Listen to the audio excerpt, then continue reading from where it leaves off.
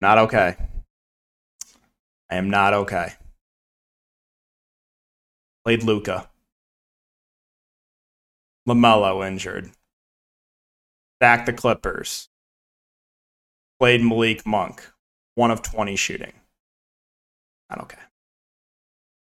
Not okay. Everything hurts. Entered the 888. Used half my crowns. Just get severely punished.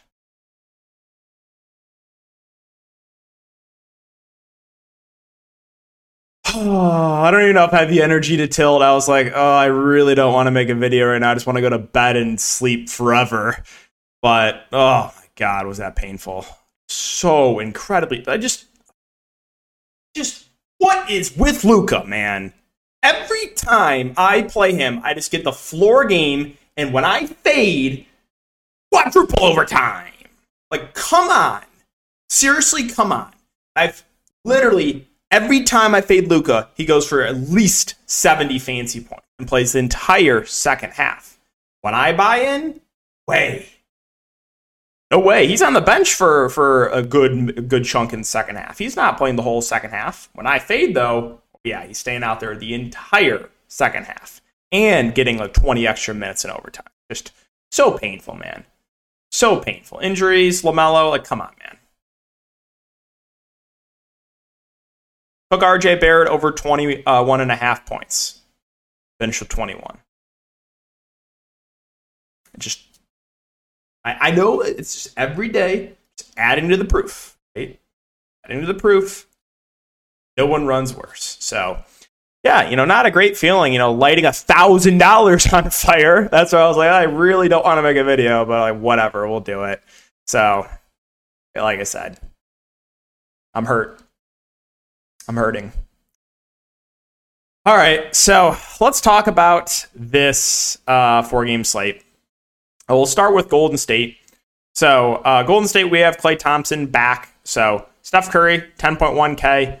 Like his upside in GPPs. I don't think he's going to be super, super popular, but he's a guy that obviously does have that ceiling. I think Jordan Poole is a bit overpriced with Klay Thompson back, so I'll probably fade. Klay Thompson at 7.2 should play low to mid-30s minutes. I think he's certainly viable. I think the guys that are easiest to get to are probably the wings and Wiggins and Draymond Green.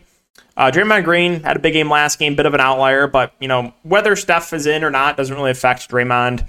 Draymond's always gonna look like the same, like whoever's in or out. So I think he's a relatively safe play, and I think Wiggins should play mid-30s minutes.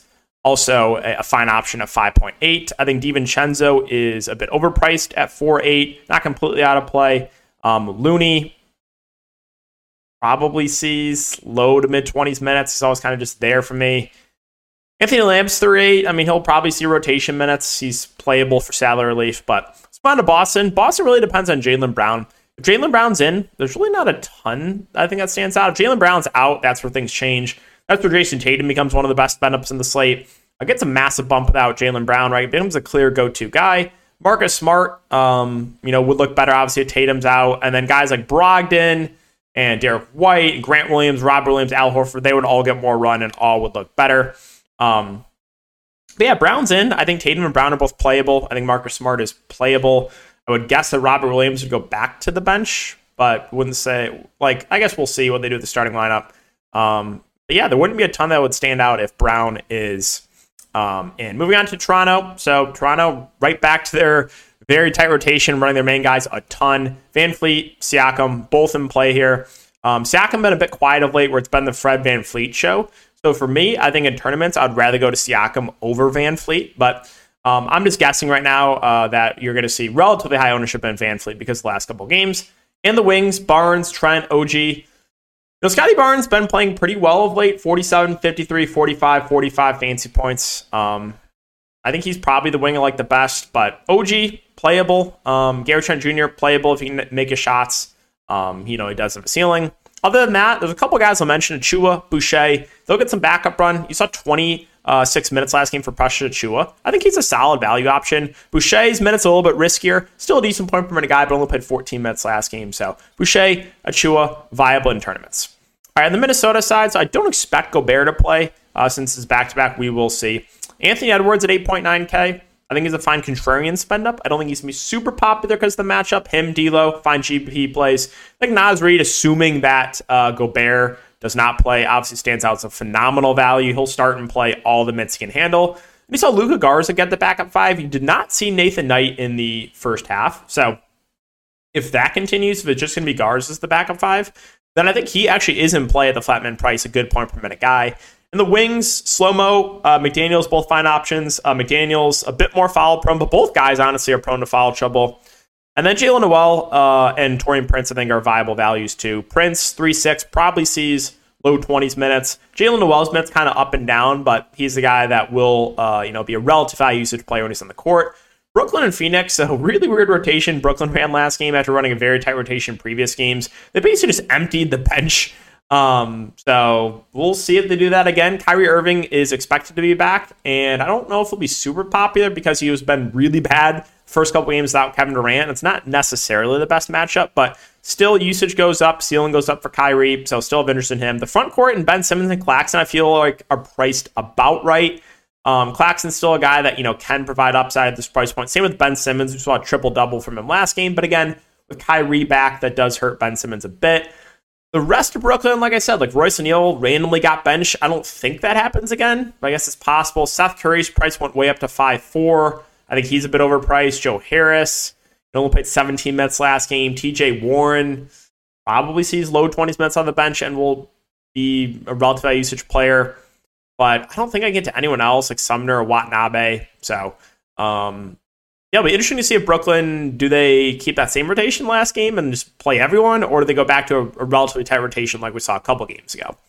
The Phoenix side, other team with some question marks. Chris Paul's the big one here. If Chris Paul's in, then there's really not a ton I think stands out. We also have Cam Johnson back. He's been out for years, it feels like. But if Chris Paul's out, I actually don't know who they would start at point guard. They might start Saban Lee, honestly, at point guard. He played ahead of Dwayne Washington last game. Played 28 minutes. I know he played a lot in garbage time, but you saw a DNP for Dwayne Washington. So we'll see who the starting point guard is if Chris Paul is out. But if Chris Paul's in, expect the starting lineup to be Chris Paul, Cam Johnson, Torrey Craig, Bridges, Ayton? Probably. I mean, maybe you see Damian Lee move in the starting lineup. I don't know. But Cam Johnson, they said he's going to be on a limit, so can't really get to him. I think DeAndre Ayton is probably the guy that isn't really affected either way if Paul's in or out. So I think Ayton's a solid option. But these other guys like Bridges and Lee and Craig and maybe Saban Lee, these guys all look worse if Chris Paul plays. And then Chris Paul himself, I would guess would be on some sort of limit. He's been out for a couple of weeks, so a lot to keep an eye on there for Phoenix. Moving on to Philadelphia. So Philadelphia, pretty easy team to talk about. They're going to run a tight rotation. Embiid, Harden, these are the guys running the show. You saw another pretty solid game for Embiid, where Harden had an awful game, probably his worst game of his season so far, going for 25 fantasy points in 32 minutes. It'll be interesting to see what the ownership is on. Like, if everyone plays Joel Embiid, I'm fine going to Harden. After one bad game, I'm not overly concerned. So those two will run the show offensively. And then the mid-range guys, Maxey and Harris, are kind of just fine filler plays. Maxey coming out the bench probably sees around 30 minutes. Tobias Harris had 22 steals last game, so be careful with 5 steals. But bit of an outlier game last game for him. Most of the time, he's going to give you around 30 fantasy points. So, again, just kind of a fair play. Melton, D'Anthony Melton should start and play low 20s minutes. Viable. Shake Milton will see rotation minutes off the bench. Saw 16 minutes. Harrell will play the backup 5, but feels a bit pricey. Niang will also see rotation minutes. I think he's playable at 3-3. I don't think I can stomach... I think I'd rather play Niang or Shake Milton over PJ Tucker. And finally, Portland. So, Dame Lillard is literally just on fire right now. He's doing everything for the team. He's averaging 40 points a game over the last 5 games. So, Dame at the top, I think he's a pretty good play. Nurkic, if he can stay out of foul trouble, is a good play. Got in foul trouble there against Denver. Obviously, definitely could happen here against Embiid. So, I'm a little bit worried about it, but do like the ceiling on Nurkic. Grant, Simons, Hart, all playable in the mid-range. I think Hart, factoring in price, probably would be my favorite. Only 4.9K. The minutes have ticked down in him a bit, but again, you have had some blowouts. I think he plays probably 30 to 32 minutes in a competitive game. And then if you think Nurkic gets in foul trouble, you can take a shot in the 3.2K Eubanks. Shaedon Sharpe will see rotation minutes. I guess he's viable, as is Gary Payton, who should see rotation minutes. If you need salary relief options, you could try to punt with one of those guys. Nasir Little also probably sees a few minutes, but probably not enough for me to get to him. So, yeah, guys, that's going to wrap it up for the video. Just forgetful night, painful night. Not fun. Not fun, but appreciate you guys for watching, as always. Oh, thanks again for everyone checking out the stream, too. We had almost 200 viewers, concurrent viewers again, so appreciate that, as always. Make sure to like, subscribe, hit the notification bell. I'll see you guys in the next video.